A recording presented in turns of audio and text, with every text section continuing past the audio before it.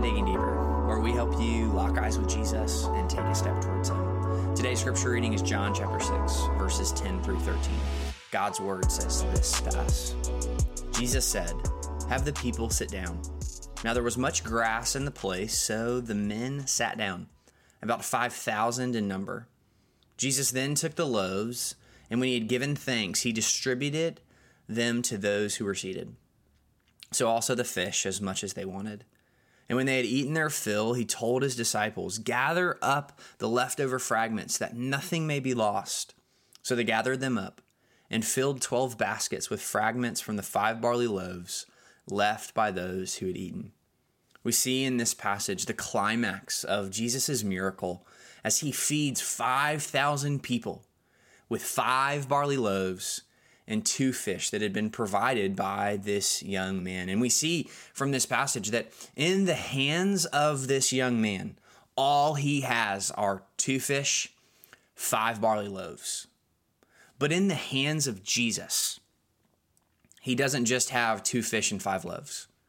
Instead, there is the potential, there is the capacity, there is the ability to feed 5,000 men, so much so that the text tells us in verse 12 and 13 that there's fragments left over, that they're able to collect what's left over, because in the hands of Jesus, there is limitless power. There's limitless possibility for what that can be in the hands of Jesus. You see that Jesus spoke with the power of heaven, and it was accomplished.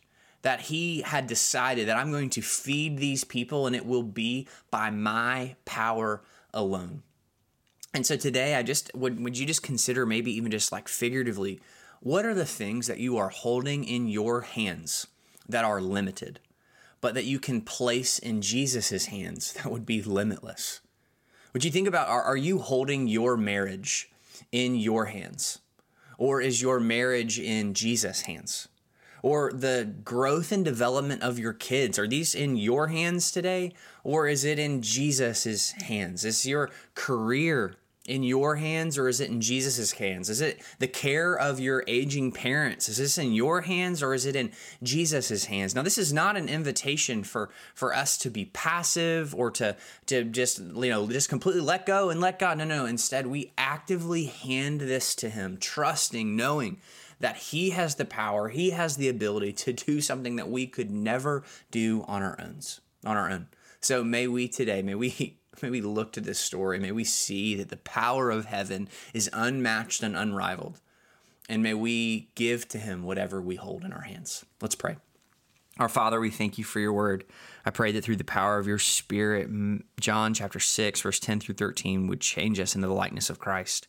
And Lord, I pray that you would help us to give you whatever is in our hands so that you may multiply it, God, that may see its full potential and that people may be blessed because of it. And Father, we pray this now through the Son and by the Spirit. Amen.